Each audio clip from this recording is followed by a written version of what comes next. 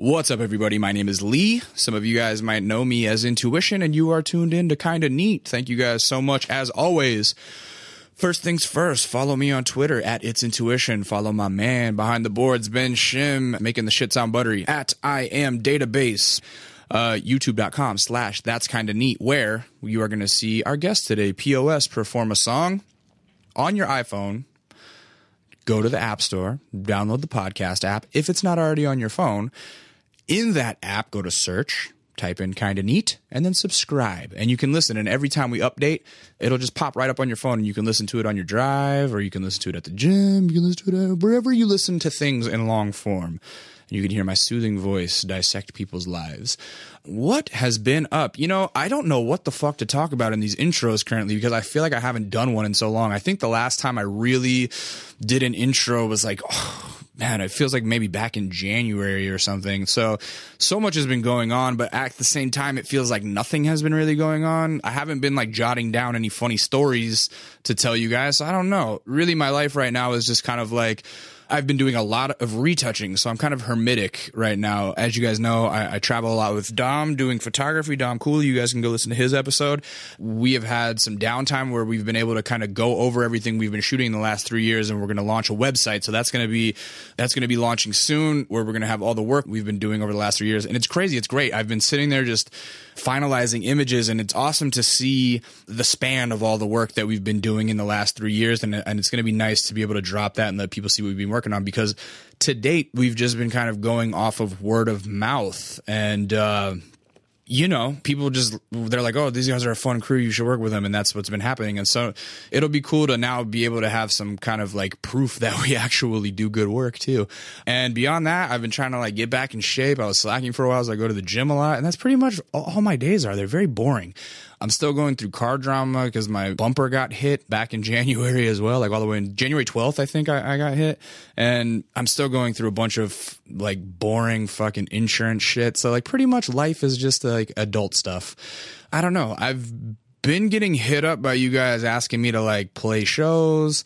Maybe I should throw a show. I don't know. Hit me up, tweet me, let me know if I should throw a show. I'm at this point where I haven't really been making that much music, and I haven't put out any new songs since the record came out. So I'm like, what's the point of playing a show? But then I realized, like, you guys tell me like sometimes you just like to go to shows to sing along to songs you already know. So if you want to see me play a show, hit me up on the tweets. If I get enough, maybe I'll put one together. Beyond that, life is, oh, you know what? Fuck it. I'm going to come out and say it. I have a girlfriend now. I have a girl who I've seen on and off for like about 4 years, and I'm a fucking weirdo, and we've never really been official, but now we've been dating for a few months, and like I have a girlfriend, and I put it on my Facebook page that I'm in a relationship, and that's crazy, and that's new. I haven't really done that since probably 2009. So yeah, other than that, I don't know, man. Today's guest was POS. Had a little fucking drama trying to get him here because it's hard to get people when they're on the road. You got to like time it out just right, and both of us were so tired this morning, and we managed to work it out. Had a good conversation with him. Very down to earth dude, great musician, wide variety of music he can make. He's a multi-instrumentalist and a rapper, and he's led quite the life, and he started training himself to live the life that he leads right now. When he was like 14, he started touring and stuff, and now he's a road warrior in a group called Doomtree, and they're on tour. You can see them. I think they're probably heading east now because they're done with the California leg, and then moving on to, I think, New Mexico, and then down to Texas and yada yada. So they're probably heading eastbound. So who knows? Google Doomtree if you guys want to see them on tour, and you will be able to find their dates. Without further ado, we're going to get into the conversation with my dude POS on Kinda Neat.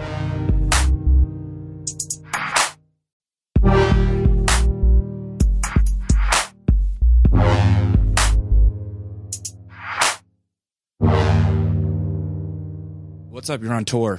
I'm on tour with my crew Doomtree. We are performing songs from our new record, All Hands. Yeah. Our oldest record, self-titled Doomtree, and our middle record, No Kings.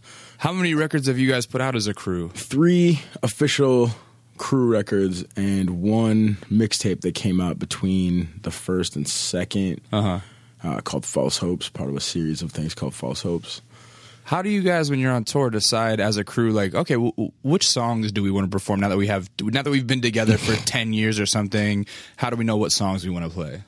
I mean, it's a combination. Everybody wants some shine time, so everybody picks a solo song or two that they want in the set for sure. Everybody picks their favorite of the crew songs from the old stuff, and then we pick the ones we think are going to be most effective from the new ones. But for the first half of the tour, we just played all the new ones we were ready to play, and kind of as we got crowd reaction from them, decided which ones were going on the set for which nights, and we kind of changed it up. So, like, the first shows, you're feeling it out, and then by the end of the tour, it's all kind of dialed in? Yeah, after about a week. Yeah. Oh, after a week. Yeah, so if you catch them on the first week, sorry, guys. Nah. It's still a good show. It's just maybe a little sloppy. Right. Just because you're trying to figure it out. Yeah.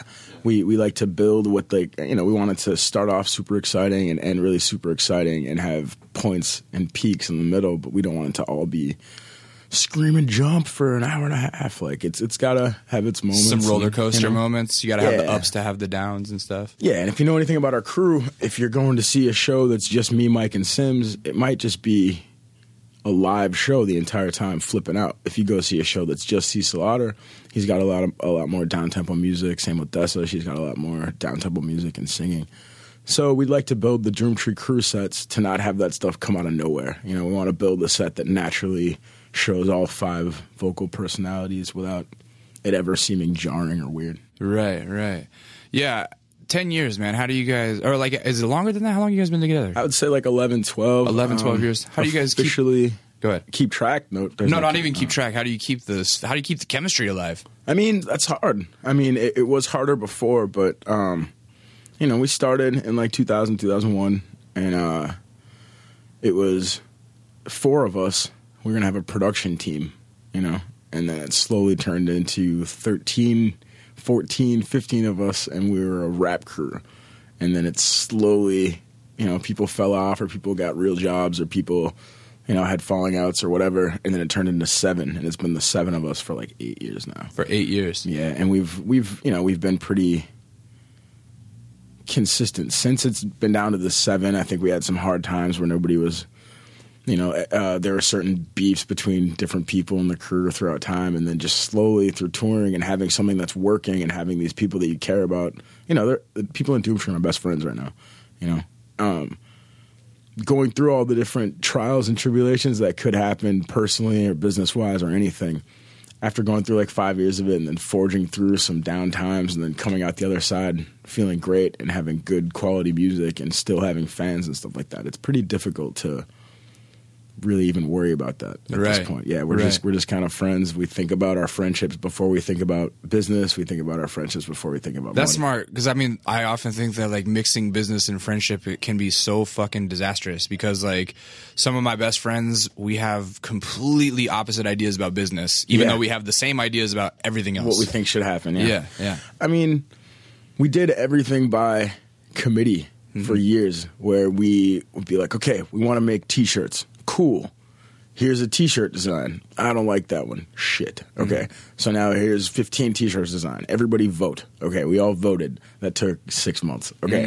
Now we got the T-shirt design. We need to pick a manufacturer. Everybody votes again. You know what I'm saying? Like we did that for so long. Oh, I have a homie. Well, I have a homie. Well, I have this place. For real. Yeah. And we did that for so long that, where everybody was the boss. Everybody had a vote. Everybody had a say.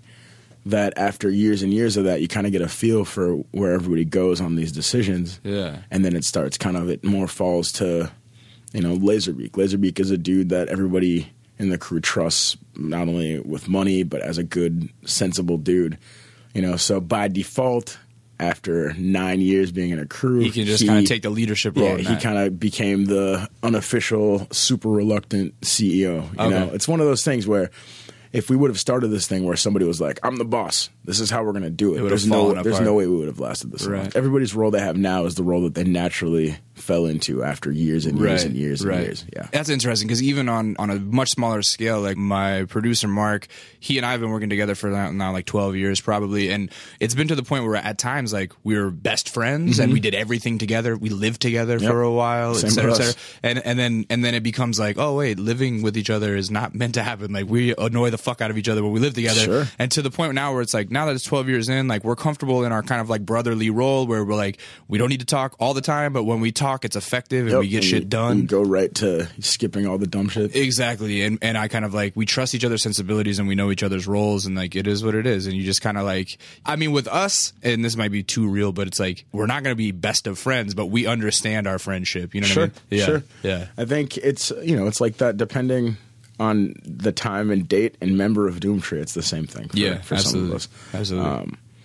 I think another huge step in that was, going through those problems, and same thing. As soon as we decided we wanted to be a crew, we're like, whoa, we need to get a house.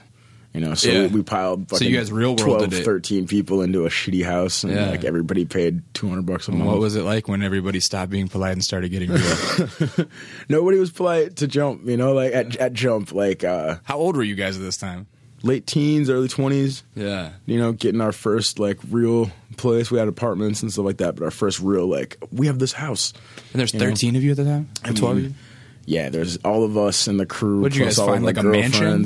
Kind of, yeah. Wow. The second Doomtree house was an actual mansion. Wow. Yeah. You guys packed that many people in there, and like, what are you paying for rent when everybody's in there? I had a real room, so I paid probably like $500. Yeah. But some people there's had like 9 rooms in the house. Yeah. Some people took the basement and divided it into a storage space and 2 other rooms. Wow. And, you know what I'm saying? Like, everybody finds a corner that they feel comfortable in, and then slowly everybody gets older and wants a real place and wants a place to bring their girlfriends. So. That's crazy. Did you guys have a nickname for the mansion? Just Doomtree House and then Doomtree 2. Doomtree House and Doomtree 2. Yeah, Doomtree 2 is the actual mansion. Did you guys have a lot of fucking parties there and shit too, or was it like, let's keep this like boot camp kind of? The first house was too gross and dirty for any real parties, but the second one had a good amount of them. Yeah. Yeah. Would you guys throw shows there too and have people come over? Not so much. We'd play house shows. Yeah. And we would still play house shows. House shows are tight. You don't want to have a house show at your house though. So let's go back. This is all happening in Minneapolis. Yep, Minneapolis. Is that Minnesota. where you're born and bred? I'm born and raised in Minneapolis, Minnesota. Yeah. What kind of parents were you born to? Like, why were your parents in Minneapolis? My mom. It was just me and my mom. Oh, okay. And she was in Minneapolis. Half of her family is from Brooklyn. The other half is from South Hill, Virginia. Like little tiny, poor, dirty town. Yeah. Is it near the beach or is it far away from the beach? It's far from the beach. It's just some rural. Rural. Yeah. I was in rural Virginia a few months ago. It is hot as fuck in the summer. It's hot. Terrible. It's dirty. God. Pretty gross. Yeah, but it's all right. I mean, that's yeah. Did you guys go back to Virginia and visit as kids and shit? We have a couple family reunions there. Yeah. In my life, we've had. Are you an only child? I am an only child. So just you and your mom? Just me and my mom. I get a lot of those on this show. A lot of people that end up being independent rappers. It's just them and their mom.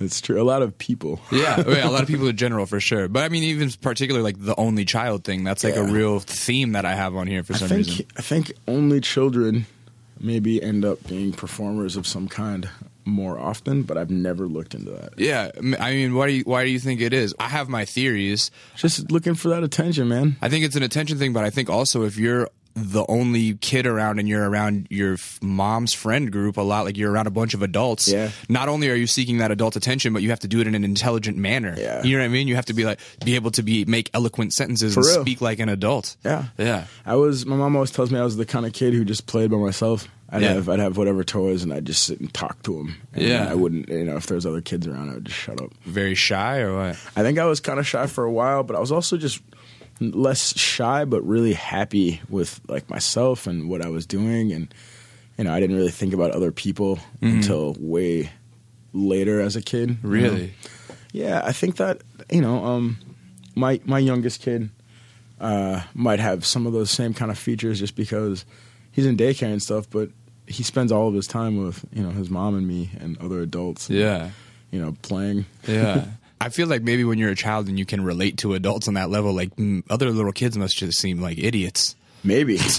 Maybe. I know that Lincoln, that's my little guy, he started talking right around the time when he turned 2. Yeah. And a lot of little kids don't start talking until they're 3 later on. So he's talking full sentences and asking questions to the other kids in his little preschool. Yeah. And they're all just, he's like, were you playing with those cars? And the other kids are like, bah, bah, bah.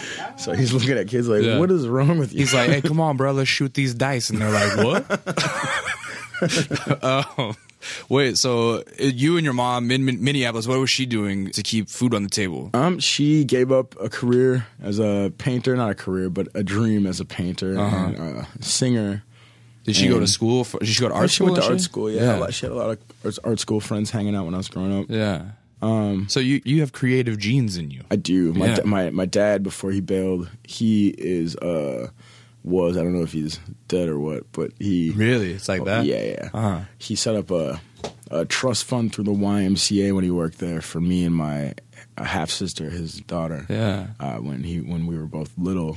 But now the Y calls us, every couple of years to be like, have you seen your dad? Because we think he's dead. If he's dead, then we got to pay you guys. Shut up. It's absolutely fine. I know that it's fine. And I get that because everyone has their dad issues, and I have my dad issues, everyone. And everyone always goes, "Oh, I'm so sorry," and I'm like, "Hey, I'm dealing with it on my own time." But at the same time, we do have our dad issues. Sure. And so, you brought up that he bailed. When did he bail? How old were you? I was probably 5, and he. So you have memories of him? I have some memories, but a lot of my memories of my dad are mixed in with like movies like Stand By Me or something like that, where I can't remember if it's a thing I saw when I was little. You can't remember if he was like, "Do you want to go see a dead body in the woods?" No, it's always like fishing scenes from movies or like BB guns shooting frogs on the porch or some shit like that. Right. Where it's like that could have happened. And you're like, no, that's from Beavis and Butthead. What am I saying? This is what I'm saying, right? Yeah. I grew up with my mom and she was great. Yeah. And I never felt like I needed anything. How did they meet? Has she told you that story? Yeah, I think they met in school or something. Okay. So he was like an artsy fartsy dude too. Yeah, he was He's a German guy, came over here. German black man. A German black man. Like war baby or whatever. Or military. Wow. And then changed his name from something unpronounceable to Wesley Alexander. And then made me. Yeah. And then stuck around for 5 years and just dipped out. Yeah, his jazz band was making their attempt in Vegas is what I remember. Okay. And I think, what I hear from like my aunts and uncles and from my half sister is that he was a really great dad, and then he just got into fucking crack, and then that was that, Yeah. The 80s, man. The 80s. It was a dangerous time. It was. But again, I was so young when that happened that not only did I not really notice, but even well into my like late teens, I didn't really. So when you say your aunts and uncles, you're talking about his brothers and sisters? His brothers and sisters. So they kept in contact with you? They kept in contact with me for a minute, and then there's just memories from my mom's side too. Yeah, They all thought he was really, really great and same with my sister. She'll tell me stories that he was a great dad. Yeah. She's older. You still keep in contact with her? Yeah, we text and Instagram and all that. Where's she at? She's in Kentucky. What does she do? Does the creative thing carry over into her too? She's a photographer. Get the fuck out. Yeah, it's crazy. That is crazy. We hadn't seen each other for years and years and years and years and years, like since little kids. Yeah. And then I went on my first Warp tour in like 2004. How was that? It was cool. I was selling merch for Atmosphere and picking up shows on the side stages every day. Yeah. And then we came through and she came out and we got to catch up in person for the first time. Alike? Yeah, we look alike. We're like into the same shit. Like really? It's like being separated had nothing. It didn't do anything. We're both like crazy arty and crazy like fucking strength of human heritage or something. That's crazy. That's nuts. Yeah, that's interesting.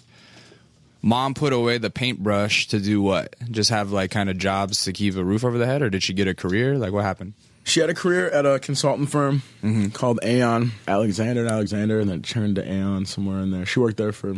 Speaking of Alexander, did you keep that as a last name since your dad changed his name to that? Like, that's just what happened. I have my dad's last name. Okay. And my mom has her.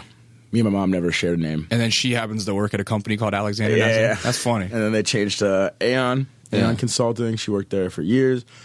And then a couple years ago, she retired, and her only job now is working for the Doomtree web store. Oh, really? Yeah, so she handles you guys' web stuff? From day one, from jump. We've had a web store for, 8 or however many years now. Yeah. And the warehouse is the warehouse, but most of the product on the web store sits in her basement, and her and my stepdad pack up our orders and ship them out every Sunday. Yeah. That's fantastic. So if you ever find like a hair in your Doomtree box, it's a little bit of POS DNA somewhere. It's true. It's all over. It's all over. Every package that comes from Doomtree.net is packed by my mom and stepdad. That's great. That's fantastic. Oh, so she remarried. She did. When did she remarry? Well, she got married, I want to say 8-9 years ago too. Okay. But that was the only time she got married. She was never married to my dad. Oh, she was never married. Yeah. So was it her boyfriend for a long time? Like, was it a stepdad father figure to you? Yeah. Yeah? I liked him right off the bat. Yeah. I was already too old for him to be like a father figure, but Right. he was always good for advice. You know? Right. It's like that wasn't dad. It's just like, hey, Steve, what's up? Or like whatever. Yeah. Doug. It's Hey, like, Doug. what's up, Mom and Doug? Yeah, my mom. That's fantastic. So what's school like for a young POS? School was whatever. I went to a lot of white schools. Yeah, As a- Minneapolis. Is there a lot of black folks there? There are. The north side of Minneapolis is mostly black. Okay. So it's kind of a segregated city then? Like the north side is where like is like what the wrong side of the tracks is what they would call it or something? Yeah. And there's black families scattered throughout south side, Yeah. scattered everywhere. Okay. There's black families everywhere. But Yeah. the highest concentration of black people is in the north side of Minneapolis. Yeah. And it's unsurprising that there's like no grocery store and no bridges and no way to get there. And you have to like travel to get food. Yeah, northeast Minneapolis is largely white, and they're separated by a bridge that was closed for like 5 years. Really? Yeah, And is that like the rich white area or what? No. Is there a lot of suburbs in Minneapolis? I don't know anything about the geography of it. Minneapolis and St. Paul are connected by, a college little patch called Dinkytown, and then some freeways. They're not super far apart. They're very similar. They're very cool. And then surrounding Minneapolis and St. Paul is suburb after suburb after suburb after suburb. Yeah. And the closer ones aren't so bad, and the farther ones aren't so bad, but they are definitely far out. Why is there such a strong music scene in Minneapolis? I think it's Like, because what does that come from? I think it's because the city is bigger than people expect it to be. So it's kind of a big place. Yeah. But there's no major labels anywhere, and there's never been, and it's always kind of had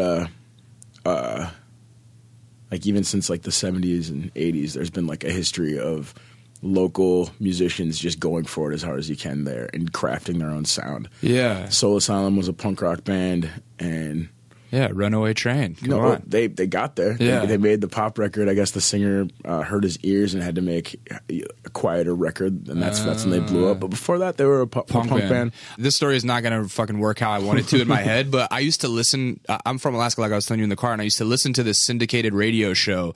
And I actually used to call in and talk to the DJ dude because it was the only show that we would get in Alaska. It was on like midnights at Sundays or on Sundays or something.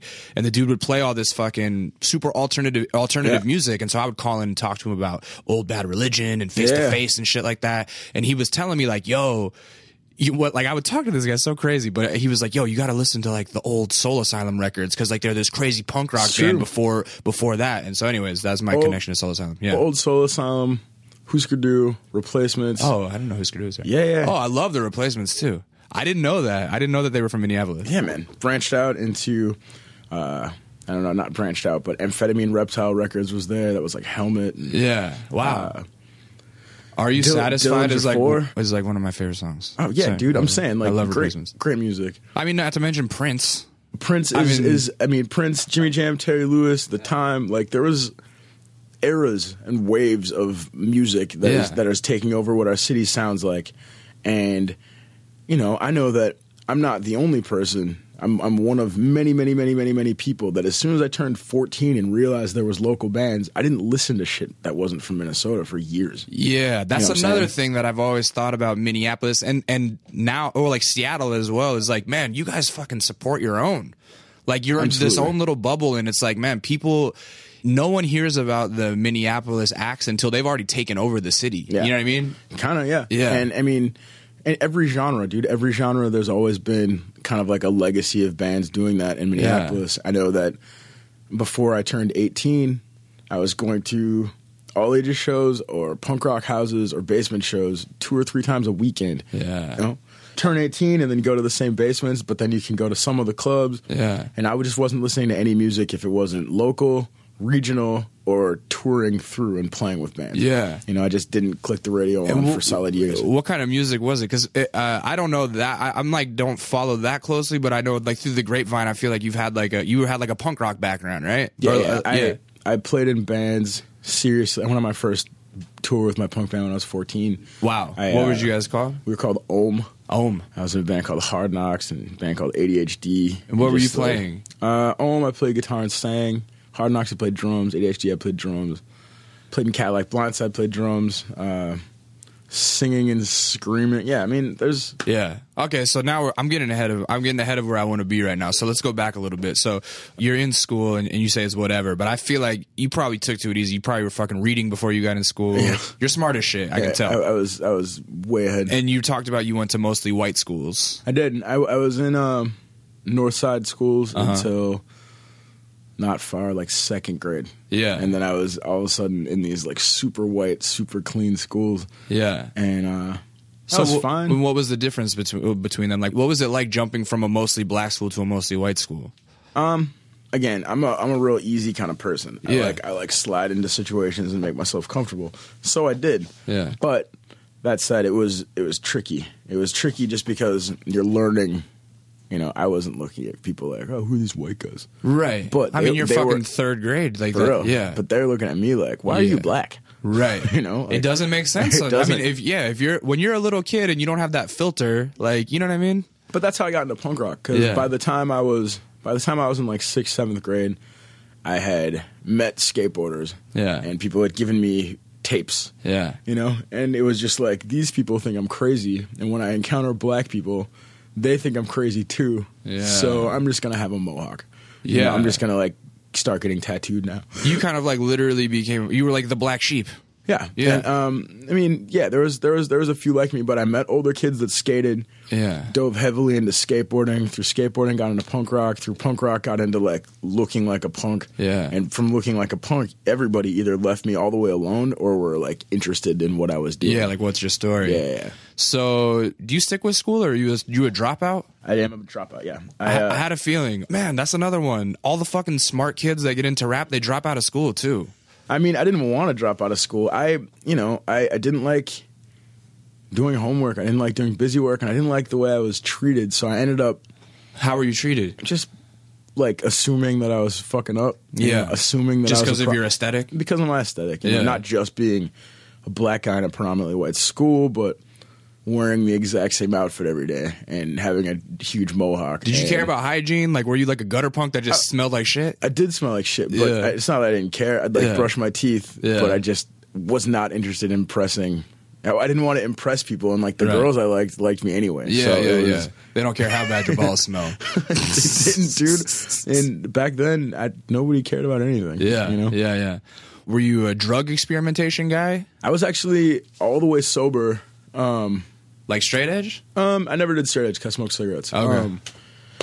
But I fucked around with some drugs pretty early, and then I got sober right around 14. So you were like a 12, 13-year-old like fucking with drugs and going like, man, I gotta straighten out. Well, I gotta get sober. Yeah, I was like a skate rat. I'd listen to music, and Yeah. smoke pot, and Yeah, do yeah. whatever drugs were around, and then Yeah. by the time I was 14, I had scared myself.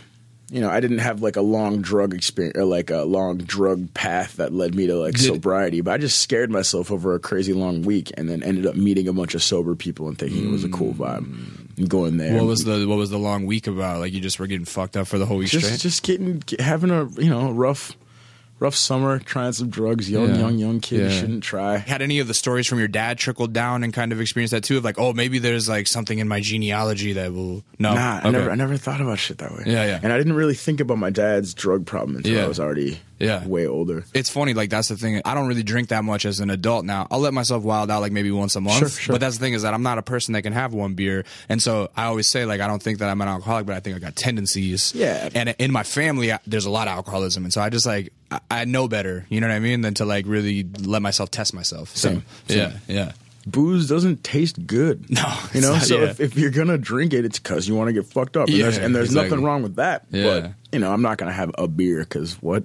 Same. I'd rather have a Sprite. That doesn't relax me. Like I need about 4 or 5 of them, you know. I've never been a huge drinker though. I had some scary aunts drinking growing up, so Okay. I limit that pretty hard. Yeah, I do like to smoke, and I just quit, man, 11 months ago. 11 months is I have an app on my phone that keeps track.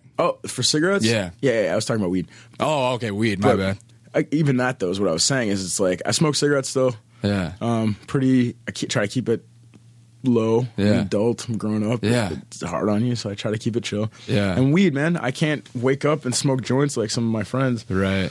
I gotta be awake. I gotta get as much done in the day as I can, or I gotta get my thoughts together first. And I was a real heavy weed smoker back in my, like, from about 16 to 23, like, heavy weed smoker, and then I quit, and then now I feel like I just can't really go back. Like, I'm a straight kook when I'm stoned now, so, like, you know, that's, like, maybe a twice-a-year thing, and that's about it. Like, special occasion type shit. I'm the only person I know that was stone sober through all of high school. Yeah. But from, like, 14 to 22, I didn't have a drink or anything like that. Were you partaking in the women, though? Yeah. Okay, so you weren't. So it wasn't just the cigarette, like, because you know the straight edge shit is like no booze, no sex, all never that. claimed Yeah. I wasn't even really interested in it. I liked Minor Threat, but like I never got into like straight edge hardcore. Or that kind of stuff. It was just more like, you know, let's keep a fucking clear mind.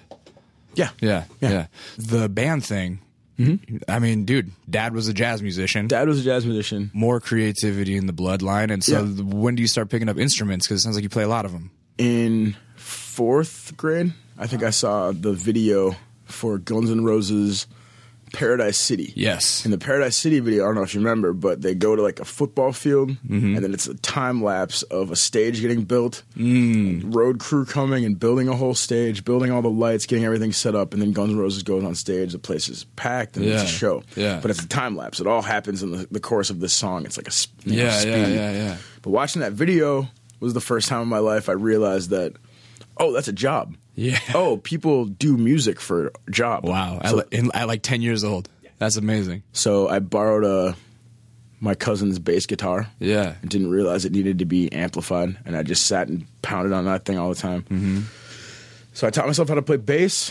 I taught myself how to play guitar. How do you teach yourself, though? The internet's not around then. Like, no, you listen to songs and then you try to play the songs. Listen to them. It, you know, like that. Play along with the tapes. Yeah. So pretty much just like you hear a song, you figure out, you see somebody make a chord in a photograph, and then you make it on the guitar, and then you just try to like figure it out. You know? Wasn't life so much harder before the internet? Because now it's just like, oh, let me go look up the tabs. Well, no, I mean, even if you look up the tabs, you still gotta like learn what you're doing. Right. And I can read tabs. I can't read music, but I can sound anything. If I hear a note, I can find that note on a different thing and then try to go play it. So, guitar, bass, drums, keyboard. What came after the bass?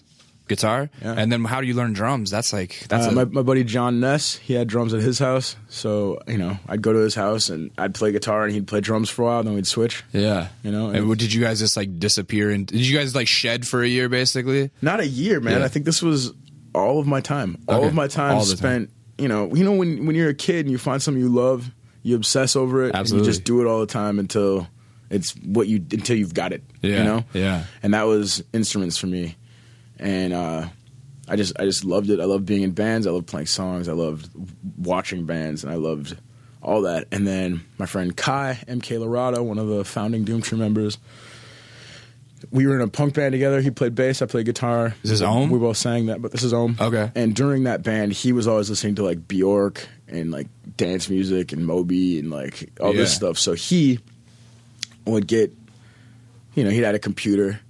So he would use like his little sound edit programs and show me how beats were made, and then he'd play me like a Bjork song or a Portishead song and be like, "No, man, that's not a band. I mean, it's a band, but there's samples. This is what's going on." Right. So then I got an MPC. Yeah. I'd set it up in my mom's house, and there's no sounds in it, so I'm just like, "What do I even do?" Yeah. So I got it plugged into her stereo, and I'm sampling anything I could find, and then you know, it's just that's so funny. Yeah, Portishead was one of those bands for me where I loved them in high school and like would just listen to them constantly, and then going back after like learning all this stuff about beats and listening to it now, I'm like, this music makes so much more sense to me now. Because at the time I was like, yo, this is like this most amazing band, and now I'm like, oh, this is like a really good beat maker. Yeah. Like that's what it was as a producer. It is. It's an amazing band. Yeah. But it's also right. Portishead is super. So how do you incredible. guys start going on tour as 14-year-olds? Maximum Rock and Roll is a magazine, right? It's old punk rock newsprint zine. I used to hear like NoFX talk about them. I think, NoFX and Tim, the guy that started Maximum Rock and Roll, I think they fell out because NoFX got so popular. Yeah. But I don't know anything about it. Right. I just know what I hear in these songs. Right. But they used to put out a yearly Maximum Rock and Roll magazine called Book Your Own Fucking Life, which just was pages and pages and pages of addresses, phone numbers, DIY venues, people's basements, punk rock record stores, all this stuff. That's tight. So I just got on the phone Started and calling people, And then you put together like a little 2-week long Midwest Ripper. Yeah. And you play the shows. Who would drive for you guys? I mean, in our band was 14, 15, 16-year-olds. Yeah.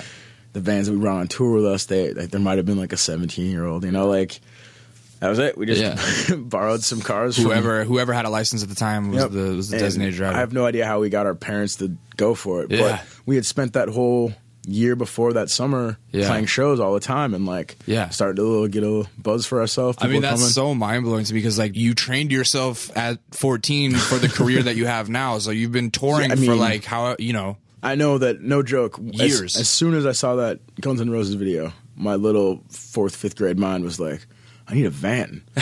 Wow. No joke, man. Yeah. I was built for this. I was funny. built to be on the road as a lifer. I always think that like as a musician, you make the music that you know how to make and that comes out of you. But I feel like similar to like, you know, how every athlete wants to be a rapper and every rapper wants to be an athlete. I feel like everybody kind of secretly wishes they could make the kind of music that they listen to and not the kind of music that they make. Absolutely. Right? Absolutely. Yeah. Cause like I wish that I could make music like Future, honestly. But I wish I could make music like A$AP Rock, but somehow slightly crazy poppy. Yeah, you know what I mean? Yeah. Exactly. Like everybody has their stuff that they listen to and then the stuff that they make. So like when you're in this punk band fucking pounding out probably a few power chords and playing really fast, but you're listening to these complex like Bjork and Portishead songs, are you like, whoa, I wish I could make that? No, I was really into making punk and hardcore, you know, and listening to other stuff. It wasn't until turning 18-ish, 17, 18, when all my band members started going to college, where I was like, fuck, what am I going to do without these dudes?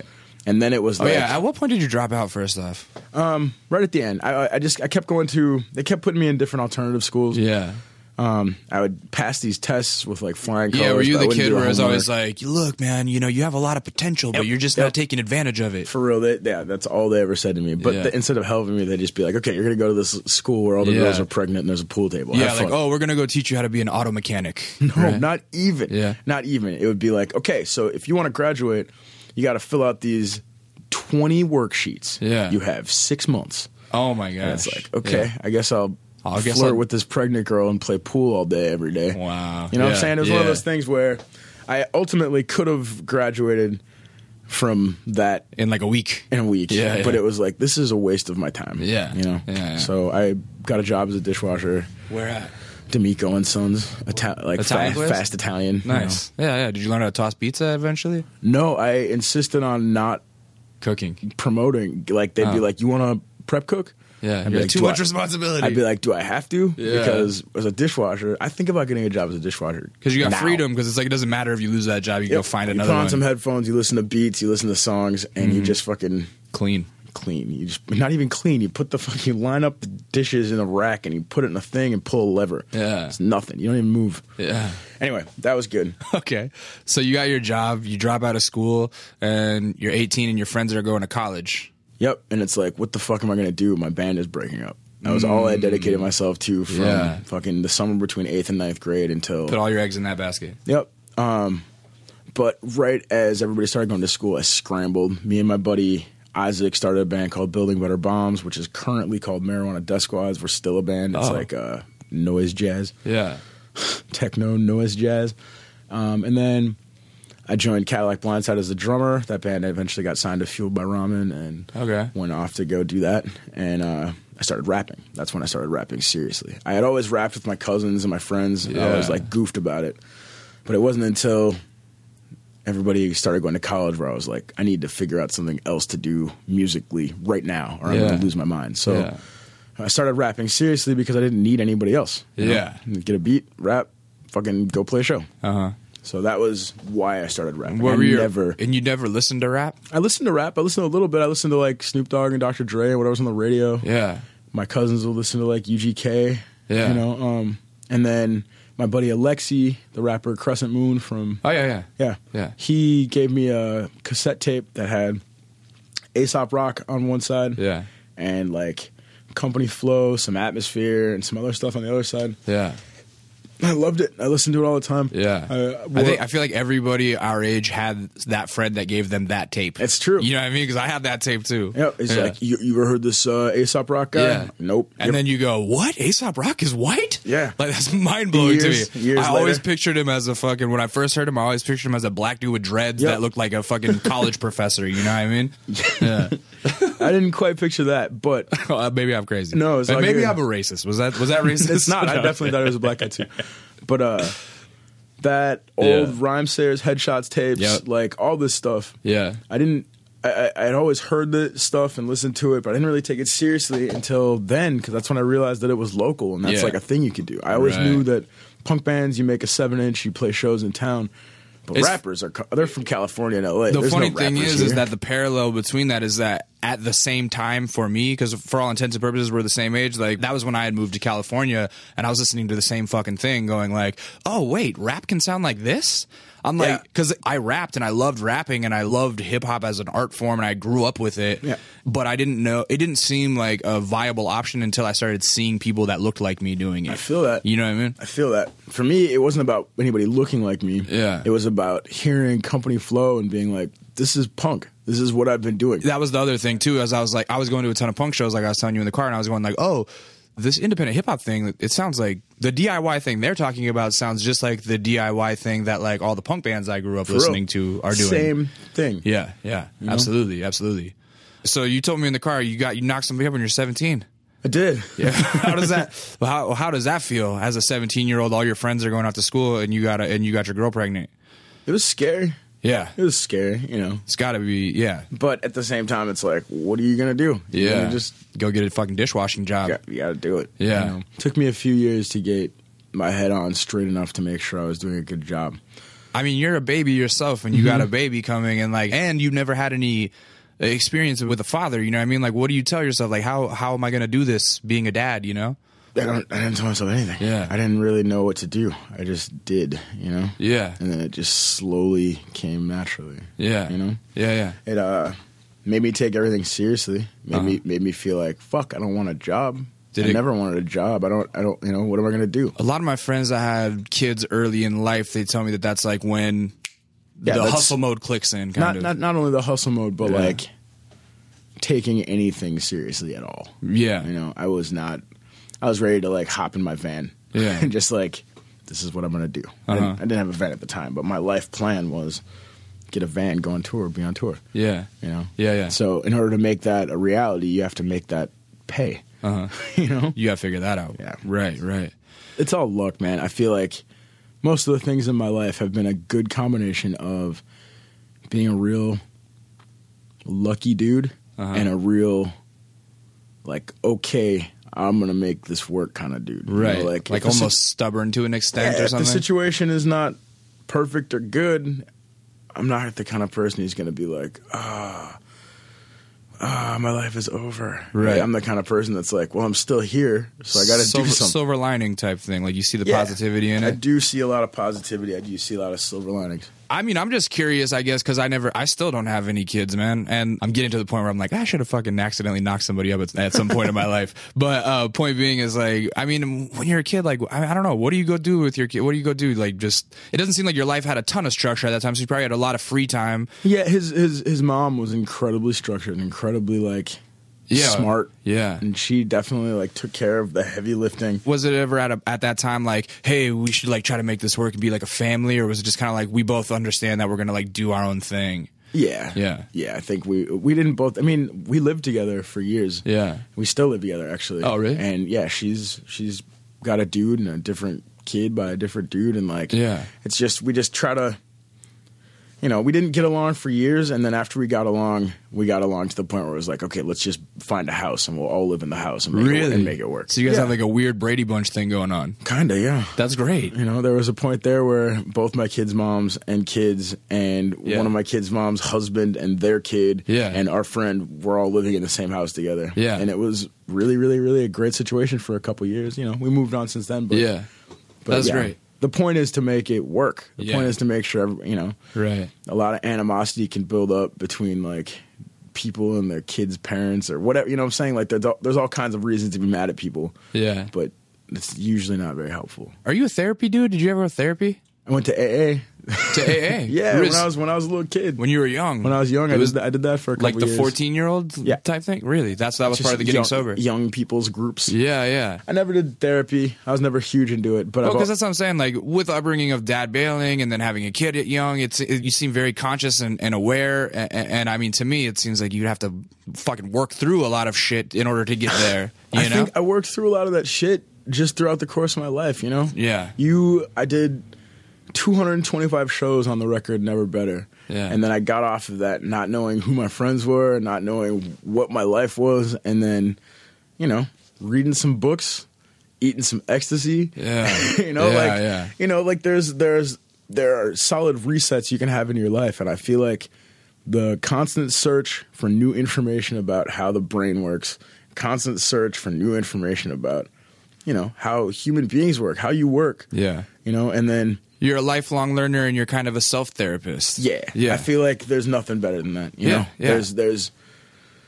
There's nothing better than turning the corner from like a road rage dude to having somebody cut you off and being like, oh man, that guy must be in a serious hurry. Yeah. Or he's having a really shitty day. I'll just back up. Man, that's if everybody on the road thought like that, the world would be such a better place. Always think like that, man. Yeah. I feel like I had like a real solid turning point in my life in 2009. What happened in 2009? You know, just touring really hard, spending a lot of time by myself and reading a lot of books to myself. And, you know, going through a horrible breakup and feeling like... Well, like you thought you were with the one? Yeah. And then it ended? Yeah, I mean, me and Dessa from Doomtree, we dated for the first chunk of Doomtree and then broke up. And then still had to like go see each other at meetings about Doomtree like every week. Oh, so this is the relationship you're talking about? I mean, that was definitely one of them. I didn't know that. Yeah. So what books are you reading at this point? Like, what was the game changer book for you? A lot of game changer books. There's a anarchist collective of kind of like cartoony but real kind of vibe anarchists called Crime Think. And they're a lot of like hardcore anarchists really don't appreciate what they talk about because a lot of what they talk about is like breaking down of the idea of work and like the servant class and kind of restructuring capitalism in a way that is, you know, either restructuring capitalism or destroying it entirely is beneficial to mankind as a thing. You know, like, this is just something I believe in my heart, whether or not we're going to end up with that out in the world. I mean, I fully believe that capitalism is fucked. It's organized crime, and it's always going to ruin people. And I mean, like, there's so much proof in the pudding that like trickle down economics and Reaganomics they don't work and they're bad for society. Yeah. And the people that vote for that kind of shit, it's bad for them. Yeah. Like they have tricked the people that vote for it. People have this weird fantasy in their head that they're going to end up rich soon, so they make choices on what their future rich person self is. Everyone's living for their future self. It's fucking stupid. Yeah. But reading heavily about, you know, I used to sweat really hard how the world works and injustices and all these things. And I still sweat them, but reading about them and feeling like I have an understanding about why they are calms you down. Yeah. Same thing about relationships. Same things about, you know, why am I so stressed out? Same things about like, why do I let all of these little things get to me? You know, if you learn and understand how humans work, it's harder to get stressed out about such stupid shit. Yeah. You know? So I'm not saying that there was some ridiculous shit that happened in 2009 in my life, but more than that, it was just a good time in my life. I was in my, you know, starting to hit my late 20s. I was starting to like... That's really a prime. Like I said, you know, we're the same age, et cetera. And so it's kind of like, I feel like 28, 29 is when I really started to like, you kind of start having a lot of realizations about yourself, but you kind of realize the shitty things about yourself and are kind of able to take a step back from them and go like, let's work on this. Yeah, instead of being like, oh, this is how I am. I'm just a shitty dude. Yeah, that's what I used to say. I'm like, well, sorry, I'm just a piece of shit. That's what I would tell people. Sorry, man, I'm just a fucking asshole. Yeah. And then I'm like, wait, I don't want to be an asshole. Yeah, I don't have to be. Yeah. I mean, realistically, around that time is when I started doing this kind of shit, and just talking to people I feel like has been so beneficial for me as a person, just like as like learning about people and listening instead of just waiting for my time to talk. You know, that's like something that I never used to do. It's huge. And it was like the same time in my life. I'm a way better listener than I am a talker. You're pretty good at talking, though. I'm good if it's talking about me and my history and my story. You're making my job easy. So we skipped past a bunch of stuff. So when you start rapping, you already had the name POS picked out? No, that was when I was 14 also too. I'd been rapping for a little bit, but I didn't, Yeah. Pissed Off stuff was funny, It's just, it's like, I was never really mad at anything. Yeah. People always thought I was mad because I looked like somebody that would be mad. Right. But, Johnny Rotten had a name. Sid Vicious had a name. Yeah. Yeah. POS, Pissed Off stuff. Yeah. And what's how long does it take you to get like something out there when you decide to like, okay, I'm gonna be a rapper? Rap was harder. I'd been putting out tapes and CDs and stuff like that with punk bands forever, but rap didn't come till harder or till later because everybody I knew that rapped already had a rap group. The only other kid that I knew that rapped that didn't have a rap group was this guy Dave, but we didn't really get along very well. But I hit him up out of the blue and I was like, "You still rapping?" He's like, "Yeah, I'm in the studio this week." I'm like, "All right, well let's do it." And we made a record together. Our city loved it. In a week, you guys made a record? No, in a couple months we made a record and put it out. And then it came out, and people came to our shows. The local weekly said after we broke up 6 months in, the weekly called us like the best group to break up that year. Yeah, all this stuff, and then we had all these shows in the books, and then I just kept the shows after we broke up. I just kept the shows as POS, and I'd fill it in with the rest of my rap friends. So he was rapping with you? You guys he were was like rapping. We were a duo? We're a duo called Sino Species. He was Syst, I was POS, and we made the record, and then immediately butted heads and fought and fell out, and the crew broke up. But we had shows on the books that I booked, so I kept them and just kept my momentum going. And Minneapolis seems like it has a tight-knit hip-hop community, and so at that point, that's when you start meeting everybody? Yeah, I mean, I had met people because it's a music community, not just a hip-hop community. So, I'd meet some people at punk shows, and then I'd see them at rap shows. I was friends with the Dillinger 4 guys. I was, just people would see me out all the time. Right. You're like a scene kid. I was a scene kid. Yeah. And so, I don't know, how do you start meeting the Doomtree family at that point? Most everybody in Doomtree, either we went to the same high school, or I guess everybody in Doomtree went to the same high school except Dessa. And we found her later because she was our next door neighbor. That seems like she was in like the serendipitous. It's really weird. Mike is from LA, but his parents sent him to live with his aunt and uncle in Minneapolis because he was fucking up out there. So we met at high school when they said, "You're moving with your auntie and uncle to St. Paul." To Golden Valley. There you go. To Hopkins. Yeah. But that was tight. So met those dudes, went to school with these dudes. It was pretty much, Doomtree started because everybody I knew that rapped, I've reached out to him. I was like, "Beak, you love hip-hop music." Yeah. I've been making beats. Like, I rap now. Yeah. No, you should. He knew. Yeah. And I was just like, "You should buy one of these things," because we made that Sino Species record. We were paying all kinds of money for the beats, paying all kinds of money for studio time, made the record, group broke up, had all these shows, played all these shows, made all these songs. All of a sudden it was like, I got all these songs. I got all these friends that make beats now. I got all this stuff. All right, well, let's make a record. So we made a record. What are we going to do with this record? Okay, well, we got to find some, what are we going to, okay, let's put it out. All right, how do we put it out?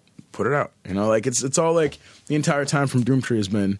And at that time, I mean, like for context too, this probably predates MySpace, right? Yeah. And definitely. So, what were you guys on SoundClick? You guys have a SoundClick? We weren't on the internet. You guys weren't on the internet. No, we had people that were cool with the internet, but we were still in the thing where it's like, I don't want to buy a computer and learn software. Let's try and play shows with this mini disc player. No, that's not working. Shit. Let's try to play shows with this mini disc 4-track. Yeah. We tried every piece of technology there was, and then finally got Pro Tools, and everything got easy. I started playing shows before Serato, and I remember we were early adopters on Serato, and I splurged and bought it for my DJ just because it made life so much easier. And now people can't even imagine. I mean, now barely anybody even uses Serato anymore. They just use CDJs with USB plugs and shit. Yeah, exactly. Just plug it in and play. But I mean, at the time, Serato just changed our life because we had tried everything before that to play beats off of, and everything. It was always so shoddy. Mini discs, we tried that. And terrible. You end up playing a show where you're certain something's going to go wrong. Absolutely. And it does. Yeah, like part of getting your chops up at that point was just failing so frequently that you, like learning how to bounce back from the failures was how you learn to be entertaining. Like we used to have so many technical difficulties when we played shows that I had like 2 great jokes memorized that I would always tell that I would go to like, okay, hey guys, don't lose me yet. But yeah, that's great. So you guys put out the tape and that's when it's like, let's make the Doom Tree House. No, I mean, it was all more organic than that, you know? It was, okay, we got these shows. I need more songs now because our group broke up. I need to fill this time, so I'll make more songs. Yeah. Okay, shit, now I got all these songs. What should we, let's make a record. Yeah. Okay, well, what do we do with this record now? Now let's call CD manufacturers to see, you know what I'm saying? Like, it was like every step to building this label has been, well, we need this now. How do we do it? Mm-hmm. You know, and it's been you got to ask the question to learn the answer, type of thing. Yeah, then that's a great attitude. You know what I mean? Like learning how to do it yourself is better than having anybody help you do it. I think so, especially if you can learn how to do it yourself with your friends, and then have your friends help you do it while everybody's learning at the same time. And that was one of the key things about Doomtree is I can book us shows. Sims can find these crazy manufacturing places. Everybody trusts Beak with some money. Dessa can get us some press, you know what I'm saying? Like, everybody putting in the skills that they have to come out with a bigger thing for everyone. Yeah, absolutely. Man, and I'm always trying to press that on this show because a lot of the kids that listen, I think, are like, you know, they're aspiring whatever. Sure. Particularly since, like, about 2010. You know, there's so many people that get scooped up after they put out one great thing. You know, they put out their first great video and then it's like, boom, they're part of the system, and they haven't. Not only are they not given any time to like be groomed by people who know, but they haven't given themselves any time to be groomed because they're so new to the whole thing. Totally. And you guys are like a case in point of like, if you take your time and build your own audience, you can create a long-standing career. You know what I mean? Because you guys can still tour and people come out all the time, and yeah, man, and you have that. We are off of not only the mainstream radar, but we're off of like the independent hip hop radar. I mean, like let's keep it 100. Like the type of music that we make is not really like, that's not the popular shit anymore. But the type of fans that you guys have created are the type that are very loyal. Yeah, and they're loyal enough to where they pass it down to people. Not only their friends, but their kids. Dude, we have generations, man. We did a decade of sold out shows called the Doomtree Blowout in Minneapolis. The first blowout was just us seeing what a show with only us on the bill could draw, because every show up to that point we had played, we were opening for somebody or do something else. And then it became an annual sold out thing every single year. You know, it's just, it's all about building with your friends. It's all about finding your lane and carving it. If you want to make it bigger, make it bigger. If you want to do anything, do it. But you can't just be like, this isn't working anymore. What do I got to sound like now? Right. No, man, you just make what you make. And part of that, I think, is like you really have to be, as an artist, just you have to find that comfort in your own skin. Yeah. And you have to find that ability to trust yourself and trust your instincts, because like that's the thing. Like what you're talking about is not riding someone else's wave. You know what I mean? And I feel like so many people are quick to be like, oh, this isn't popular anymore. I better do that now. That's what I'm saying. And it's like, if you just stop caring about what's popular and do whatever the fuck comes out of your mouth, you know what I mean? Like that's what's going to work for you. Yeah, man. Just be honest with yourself and your style, and hopefully you'll get fans to be honest with. Yeah. So tell me the story about like you guys are forming Doomtree, and then Dessa happens to be your next door neighbor, and that's got to be like a beacon of light, because she's so fucking talented. She's crazy talented. Yeah. But I mean, when we came across Dessa, we lived in the first Doomtree house. And not next door, but the next door over was there's like a hippie jam band in Minneapolis called Wookie Foot, and they had a house. I have a Wookie Foot tattoo. No, I'm kidding. A lot of people do. I believe it. And in the Wookie Foot house was not just the Wookie Foot band or some of those dudes, but also some slam poets and some rappers, and it was another big mashup house like we had. Yeah. And just through. So was you guys' neighborhood kind of like a communal artist neighborhood or something? I mean, or what? Not more than any other. Yeah. It's just we happened to know that there was artists right there. Yeah. You know what I'm saying? So we went over there. I think that she was a fan of us. She ended up going to some shows, and you know, I somehow ended up starting to date her, and we dated for a while. And then everybody else in the crew asked her to join, because they didn't want it to be like I was asking my girlfriend to join. And they didn't really ask me.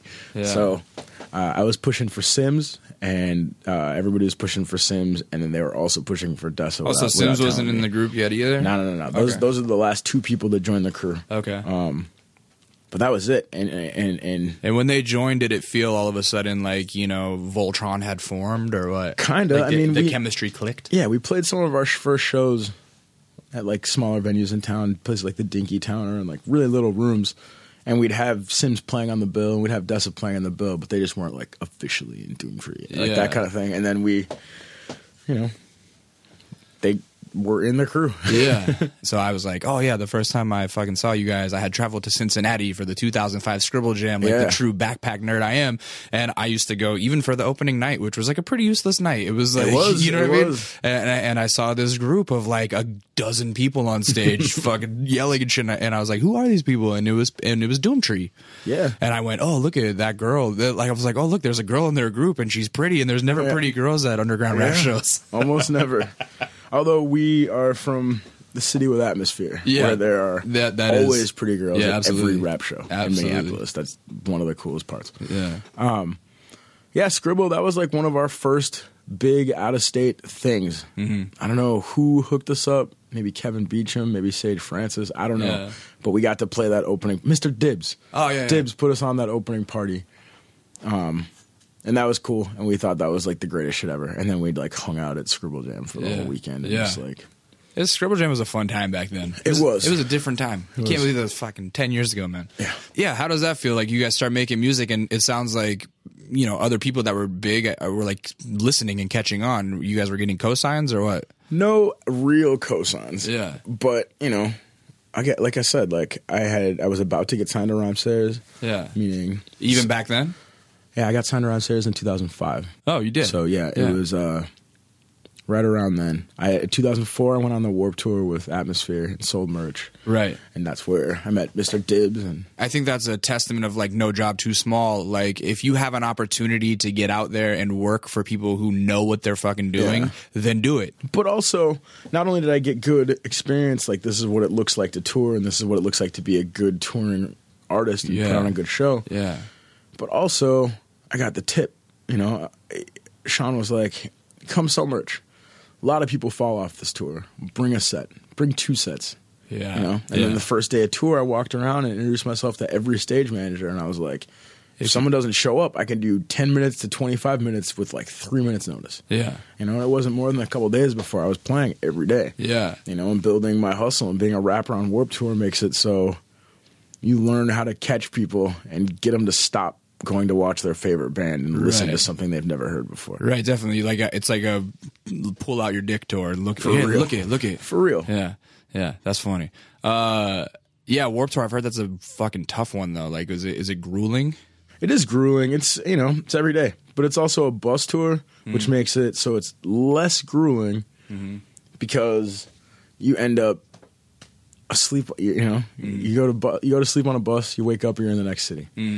You know, so you're playing a show every day, and it's a long, hot day outside. Yeah, but you don't have to do anything. But then you have a luxurious bus to get on. Well, luxury or not, you don't have to drive. You don't have to do any of the thinking. Right. You know? Yeah, it becomes kind of routine. Yep. And so that brings me to my next question. Like, you guys are road warriors. Like, you are an act that is a touring act. Yeah. You know what I mean? Like, that's your livelihood. And what is that? I don't know. Like that. I've only toured a few times, and I can tell you that it's not for me. Like I'm just, you know, not everyone's built for it. And people ask me like, oh, why don't you go on tour? And it's like half of it is like I don't know what my draw would be if I went on tour. Half of it is I'm just going to be bad at math because there'd be a bunch of halves. But half of it is that like I don't really want to take the time to learn how to book a tour this late in life. Yep. And the third half, the 150th%, is that like I just don't like being away from home that long. Fair enough, dude. Yeah. So like, how are you getting that mindset of like never really being home? I'm home a lot. Yeah, are you nowadays or what? Yeah. I mean, even on like the Never Better tour, the 225 shows. There's breaks in there a little bit, but also that was the longest. That's so long tour, and the only thing I'll ever do that long. Yeah, you know, like this year, 1, 2, 3. I'll probably do 4 total months of touring. Yeah, broken up into like 3-week chunks. Okay, you know.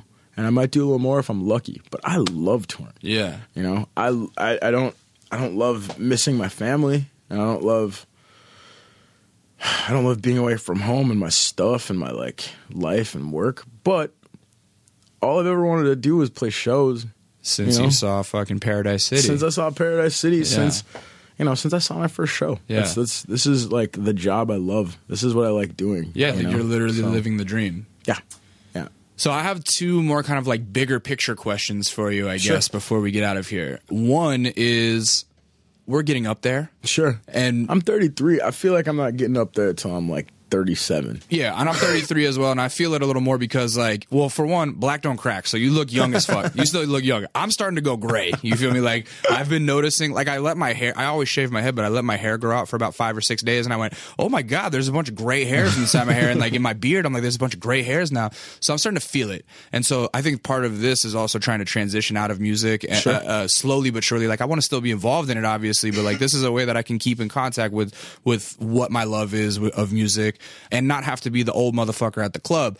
Do you ever worry about that? And it doesn't really sound like you do. I don't. Yeah. Nah, How do you age gracefully as a rapper? You stop rapping. You Yeah. start doing other stuff. What are you going to do?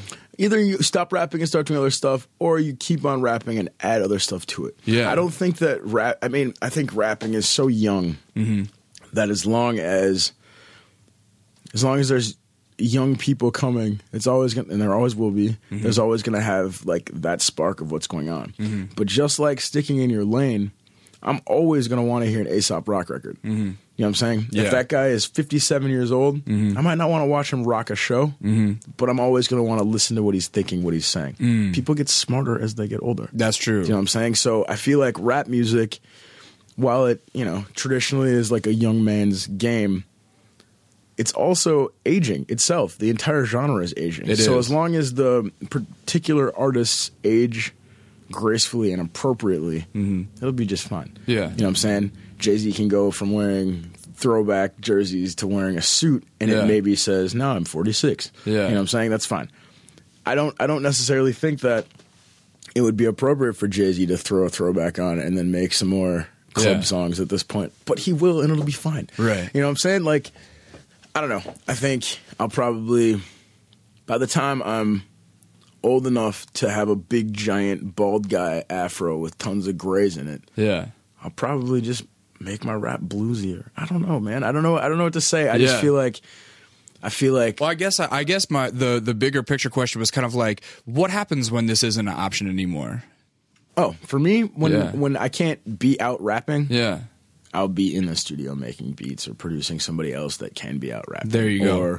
Do you ever feel like you'd get into management or anything like that? Because that's kind of an option I think about sometimes. Like maybe I'll get into management because I know some of the pitfalls to avoid with the young artists. Definitely, I could see myself doing that, but I would much rather be in studio helping people making music, A&R maybe. Yep. Yeah. Well, no, maybe I would maybe like just like Rick Rubening something. Maybe Rick Rubening something. Yeah. I think that a skill of mine is. I'm way better with other people's stuff than my own, but taking somebody's song that's good and tuning it into something better. Yeah, I'm like good at that finishing, now. The finishing knob kind of. Yeah. I'm good at that. I'm a pretty decent engineer. Yeah. I mean, there's all kinds of music stuff for me to do. I've got tattooed knuckles and a tattoo on my head. Like, so you ain't ever getting a regular job. Nah. You got to go back to dishwasher. Maybe. I have a radio show in Minneapolis right now. Yeah. Doesn't pay enough to live on. Yeah. But I could see myself. What kind of, is it like a music, like you play music or you just talk? I play music. What kind of music you play? I play everything. I play like everything from like black metal and speed metal to like Brian Eno to dance music. Love Brian Eno. I mean, it really is everywhere. Yeah. That's great. Henry Rollins has a show out here like that. You ever hear it? No. I think it's syndicated, but it's like an NPR thing. Cool. On Sunday nights. It's kind of just like that. He plays all kinds of crazy shit.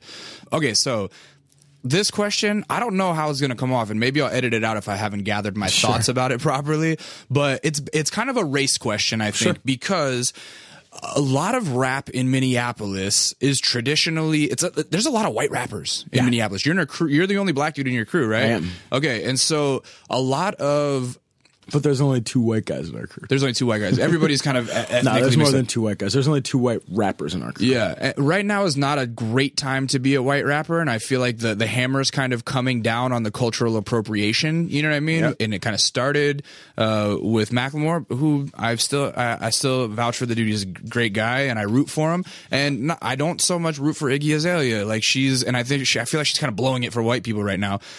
But I guess what I'm saying is, you guys got a lot of white fans. We do. Does that ever grate on you, or are you ever bummed that it's like Doomtree is one of those groups where, because I get the same shit where people go, I don't really like rap music, but I love Doomtree. Yeah, I hate that. Does that piss you off? It doesn't piss me off anymore. Yeah. I don't like it. It just means you haven't listened to enough rap music. And Right. I'm glad you found us, and that's tight, but come on.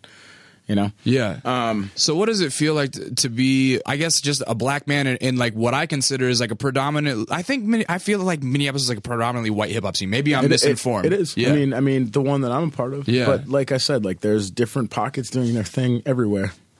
The weirdest part about having so many white fans at this point in my career is having so many fans at all. Mm-hmm. You know what I'm saying? Yeah. I definitely, there was a time where I sweat it, where I was like, it's crazy there's so many white people here. Yeah. But then it's like, there's so many people here. Yeah. It doesn't matter what anybody looks like because they all know the words. They all have their hands up. They're all ready for it. The only time I've ever seen anybody be able to make the jump from having mostly white fans to having more mixed fans. Mm-hmm. I mean, if you come to a Doomtree show in LA, it's like 50% Mexican. Oh yeah, absolutely. You know what I'm saying? Like they actually call me Rap Game Morrissey because I have so many Mexican fans. Shout out to all my fucking homeboys, all my essays. No, but everywhere you go, it's different as far as what the audience is going to look like. But the only time I've ever seen anybody take a white audience and make it look like something else is when I went on tour with Gym Class Heroes and they were blowing up. You know what I'm saying? You need to reach a certain level of cultural success before you can even hit urban markets, urban in quotes. Like, we have really hardcore black fans, but we just don't have radio access. And college radio plays the shit out of us. And college radio is largely white audience. Right. It's just you take what you can get, and you can't complain about it unless you want to. Absolutely. And that's not. Yeah, exactly. I would never complain about any sort of fan base.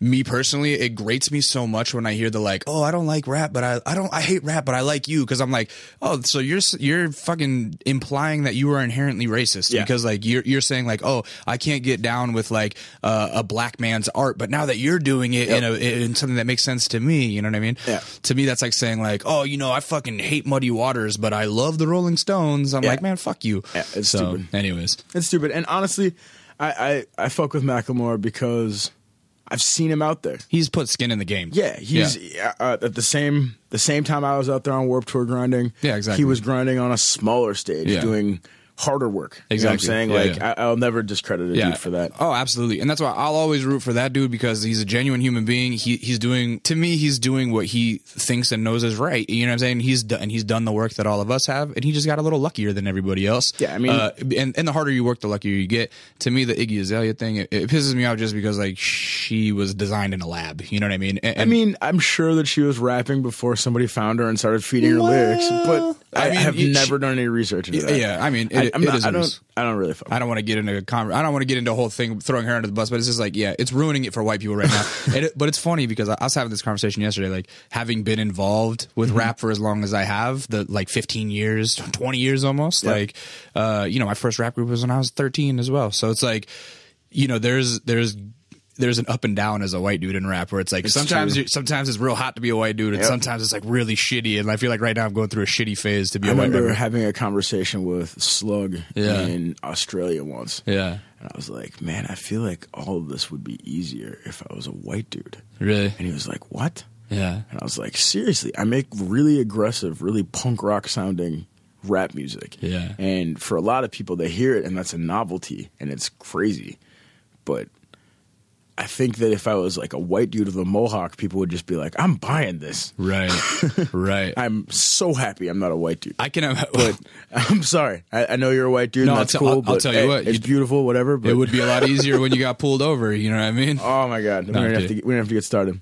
But no, I agree with that. And I think to a certain extent, there are certain types of white dudes that have an easier, they can do easier things and have an easier road. You know what I mean? Like there's a few, yeah, I'm not going to even get into it, but there's a few kids out now doing things that like maybe you and I have been doing for a long time that are doing it now just to a different generation. And, and they're having an easy path, you know? It's the era of the weirdo black guy, which is fucking cool as shit to me. When I was growing up, there was no Pharrell or Tyler for people to bounce their mind off of. They'd look at me and they'd be like, I don't know what the fuck is going on. Right. You know? Right. And it's a better time. You know, there's Absolutely. more than... and I love to see dudes like, you know, I've heard you do tracks with Mike Eagle. Yep. One of my favorite dudes in the LA scene. Like, I love that guy and I love his music. And it's great to see people finally be able to like contextualize that of like, oh, this is a black man that can make intelligent music and I understand what it is now. Because I feel like probably there are times in you guys' life where you felt like, oh, I'm like this fish out of water thing going on. For real. From everywhere. There's no water to land in. Right, right. But what's next for you, and then we'll wrap it up? Just working this record, All Hands, Doomtree. New Doomtree record called All Hands. Doomtree.net will keep you up on what's new. We got a bunch of new videos, and then I'll drop something early next year or late this year. Where can people find you online? Your Twitter. What's your Twitter? Yeah, right. POS. Yeah, right. POS. YEAHRIGHT. And that's my Twitter and my Instagram. There you go. Follow this man. Check out his music. Good dude. Thank you. I appreciate making the time. My name is Lee. Some of you guys might know me as Intuition. You can follow me on Twitter at It's Intuition. You can follow my man behind the boards, Ben Shim, making the shit sound buttery at I Am Database, base with 2 S's. Follow us on YouTube, youtube.com/That's Kinda Neat, where I think we're going to see POS perform a song. You got a beat? Yeah, I got something. All right, cool. I'll play whatever instrumental I have on my phone. There we go. Go to the podcast app, download it, search for Kinda Neat, subscribe. Thank you guys so much. That was POS. My name's Lee, and you guys were tuned in to Kinda Neat.